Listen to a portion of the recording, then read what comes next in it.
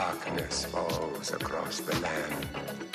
The midnight hour is close at hand. Creatures crawl in search of blood to terrorize your neighborhood. And whosoever shall be found without the soul for getting down must stand and face the hounds of hell and rot inside a corpse's shell. The foulest stench is in the air, the funk of 40,000 years, and grisly ghouls from every tomb are closing in to seal your doom.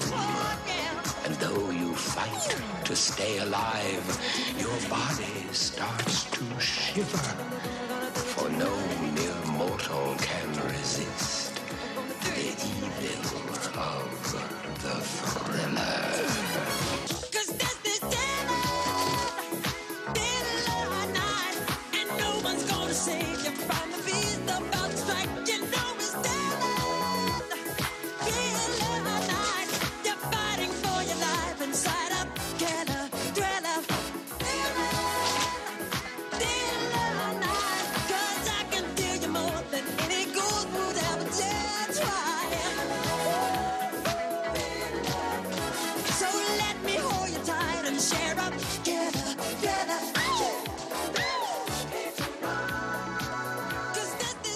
Welcome back to the Nerdy Merc, where you will find all things comic books, culture, current events, and the like. This is Jeff, and I am the Nerdy Merc. Like the podcast, subscribe, make sure you leave a 5-star review. Well, happy Halloween, everybody, from the Nerdy Merc and from Indianapolis. Mayor Hogsett, or as he is affectionately referred to around here, Boss Hogsett, has not come out right and stated that Halloween is canceled and kids cannot trick or treat, which is a good thing because we would be handing out candy at my house anyway. Come on. I'm sure he wants to. But either way, candy is going to be handed out at the Nerdy Merc household, and you couldn't ask for a better Halloween. It could be a little bit warmer, but for the most part, a better Halloween. For one, come on, it falls on a Saturday. This year, Halloween falls on a Saturday. Hallelujah, hallelujah, hallelujah, hallelujah, hallelujah. Hallelujah, indeed. Falls on a Saturday, and I don't know how the weather was wherever you are, wherever you're listening from. But in Indianapolis last year, the weather was terrible on Halloween. It was high 20s, low 30s. The ground was wet. It was like a mixture of snow and rain, and it was windy. It was just the most miserable day ever for trick-or-treating, which I'm sure didn't actually fall on Halloween. I mean, it was so bad that I'm pretty sure if I remember correctly, there were some neighborhoods that said, hey, we're going to have some trick-or-treating on Saturday because this is terrible. And it was like in November at that point. But Saturday the 31st this year in Indianapolis, at least, the 10% chance of rain. It is supposed to be sunny all day, and the high is 56, the low is 45. So throw a little bit of Long Johns on under your spooky little goblin or ghost or whatever. I'm probably dating myself there, but throw some Long Johns under your little one as you send them around to get the bejesus scared out of them by people like me who like to hide on my front porch somewhere and jump out and just terrify the children. And I tell you the worst part, parents are the absolute worst. I used to kind of put on a bunch of underlayers to give myself a bulky appearance, throw on some clothes underneath it, put a mask on, gloves. I mean, there was no inch of skin anywhere, and I'd stay perfectly still, and I'd wait for a kid, and I'd have a bowl of candy in my lap, and a little sign hung around my neck that says, please take just one. And of course, parents knew that there was a real person under there, and it didn't even matter what costume I had on, what mask I had on. I will never forget when I lived in Fort Hood, Texas. I lived at part of a quadruplex, think like duplex, but with 2 floors.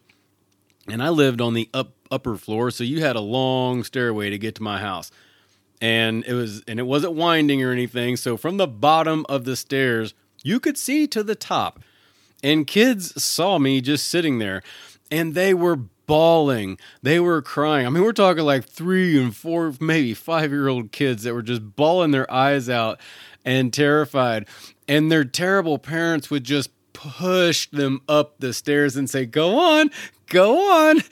And I was like, oh my God, you guys are the worst. Parents really are the worst. Now, I didn't actually scare the little kids. I stayed still, and I didn't make it a super terrifying experience for them.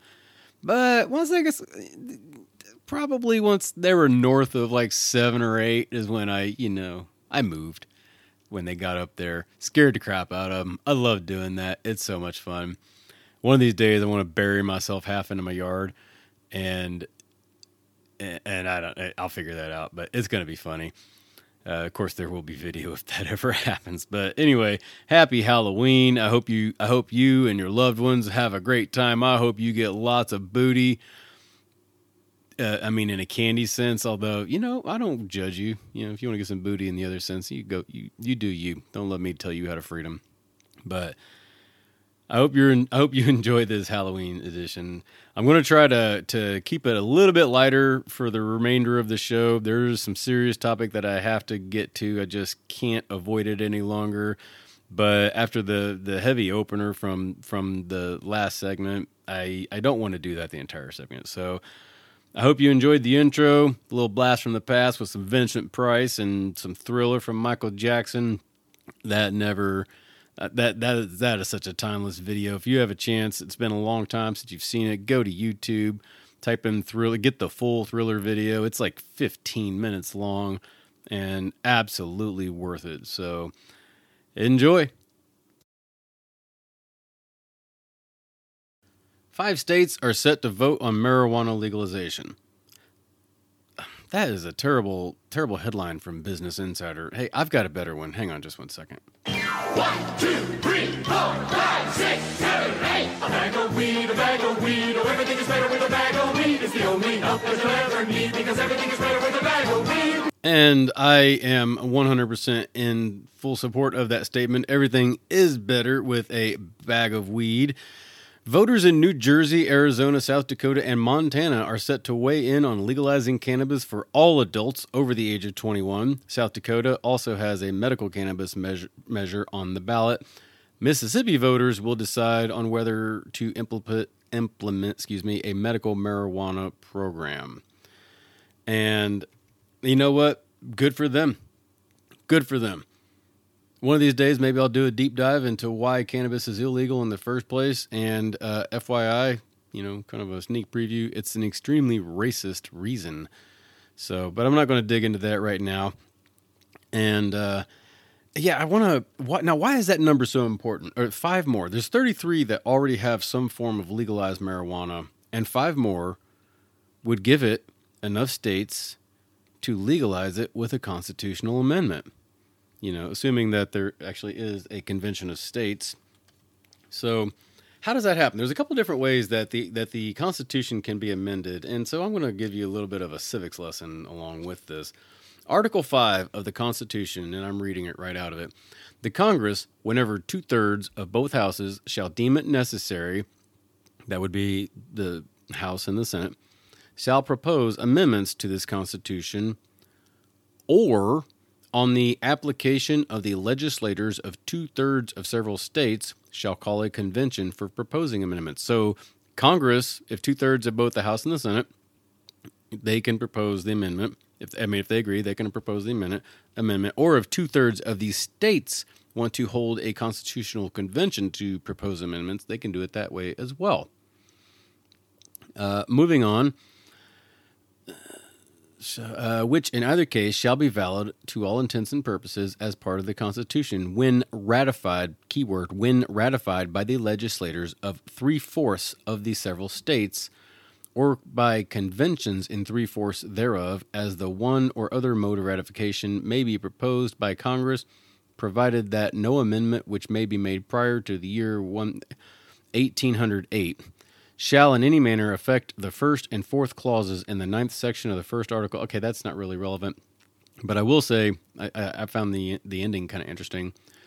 and it does not allow the equal suffrage of the Senate to be deprived. So you cannot amend the Constitution so that each state has more or less than 2 senators. But anyway, so there's 2 ways to propose a constitutional amendment: 2/3 of Congress or 2/3 of the states. Those are the ways to propose it. What I find interesting is that the only way to ratify an amendment is if 3/4 of the states agree to it. So Congress has no say in the agreeing to a new amendment. The president has nothing to do with it. The Supreme Court has nothing to do with it. It has to pass 38 states. That's why that number is very important. In case there ever is a convention of states, 33 have already legalized some form of marijuana. If these 5 states are included in that list, we will now have enough states that would easily pass a constitutional amendment to legalize marijuana or cannabis in all forms. Now, will that happen? I don't know.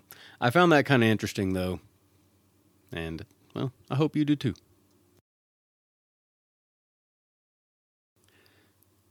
This next segment is going to be in response to some, I'm going to call it some hate mail that I received. Okay, not really hate mail, just a message from an old Army buddy. He told me that man buns are the new mullet. Since this is my show, I'm going to talk about this. I bring you the important issues. Oh, hey, Jeff the Nerdy Merc here, 317-978-6373 or 317-978-NERD. And so let's first start off with the definitions of each. The definition of a man bun is a man's hairstyle in which the hair is drawn back into a tight coil at the back or top of the head. And the definition of a mullet is a man's hairstyle in which the hair is cut short at the front and sides and left long at the back. Now, the history of the man bun, according to manbunshairstyle.net, because they bring you the breaking news, the man bun trend was started in 2013, and it fully took off in 2014 thanks to the hipster culture and the use of the man bun by American and British male celebrities like Jared Leto, Joaquin Phoenix, who's just a weird guy. Both those guys are weird guys. Harry Styles and Zayn Malik. I'm not really sure who those last 2 are. Men have been using bun hairstyles, however, for centuries, and the use of buns was common in the Roman Empire for those lucky enough to have long hair, as well as among Vikings. So, man buns, rawr.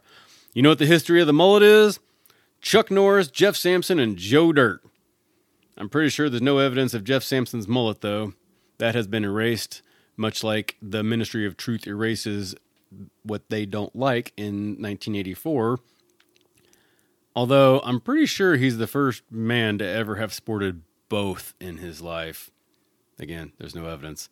Conclusion, based on my extensive research, and I'm talking hours and hours I spent on this subject, poring over data, interviewing experts, and all that goes with that, man buns are superior and not the same. I have spoken. Which is, of course, the perfect segue into the Baby Yoda Show!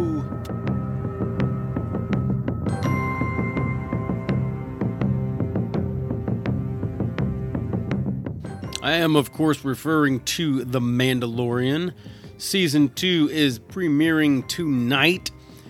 Breakdown of the season opener will be coming on Monday. Be warned, there will be spoilers. So if you don't want to hear the spoilers, make sure you watch it by then or just avoid the show.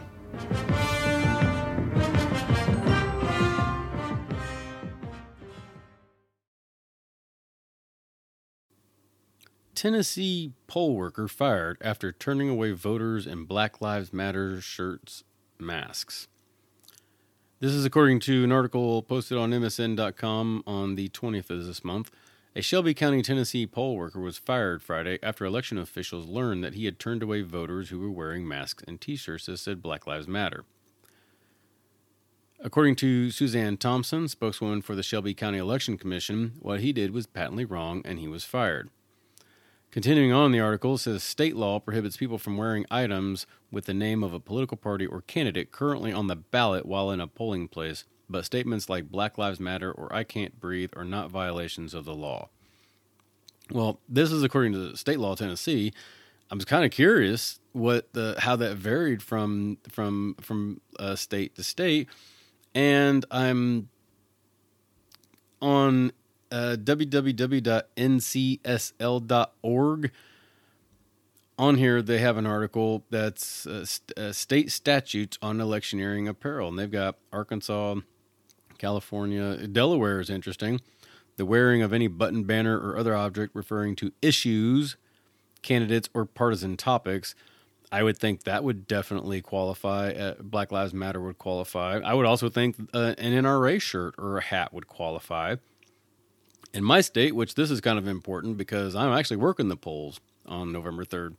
I'm in it to win it all the way, baby. I'll be there 05, and I will leave, I don't know, let's see, probably 7. I mean, it's going to be a long day for me. So as a result, there will not be a show the following Wednesday. But in Indiana, wearing or displaying an article of clothing, sign, button, or placard that states the name of any political party or includes the name, picture, photograph, or other likeness of any current elected official, state, county, or local official is prohibited. Now it says the name of any political party. An argument can be made that Black Lives Matter is a political party. If you go to, and the reason I say that, if you go to their website and click the donate button, go to blacklivesmatter.com, click the donate button, look at the link.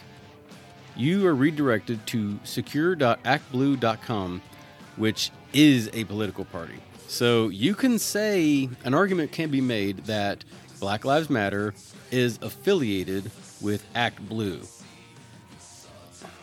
Would that make them a political organization? I don't know. I think an argument could be made there, though. So, me personally, I don't care. I believe in freedom of speech. And if I see someone coming up with an NRA shirt, they're going to be just as welcome as someone wearing a Black Lives Matter shirt. That's how I look at it. Me personally, I'll probably be wearing my 2A Project shirt, which is, you know what? I'm not going to get into the 2A Project right now. I don't have enough time. But it's a good organization. I will talk about that at some other time. But anyway, go to the website. It's pretty interesting to see the difference in the laws regarding what attire people can wear at polling places. Real fast, one last thing to cover before we end this segment. As you can hear the outro bumper music playing, This Is Halloween by Marilyn Manson. The last Indiana gubernatorial debate happened this week, and all I'm going to say is you didn't miss anything. There was a little bit of discussion on legalizing marijuana. That got a little heated. Donald Rainwater, I think, brought the heat to Eric Holcomb, who showed, again, absolutely no leadership in that regards, but that's nothing new. Anyway, I'm voting Rainwater. Well, that is the end of this segment. If you have a question, comment, or suggestion, give me a call, 317-978-NERD. That's 317-978-6373. Find me on all the social medias or go to the website, www.nerdymerc.com. It is almost up and running. I promise you. I spent a couple hours the other night talking to my website builder, and I'm excited. Make sure you stick around for the next segment, and as always, thank you for listening.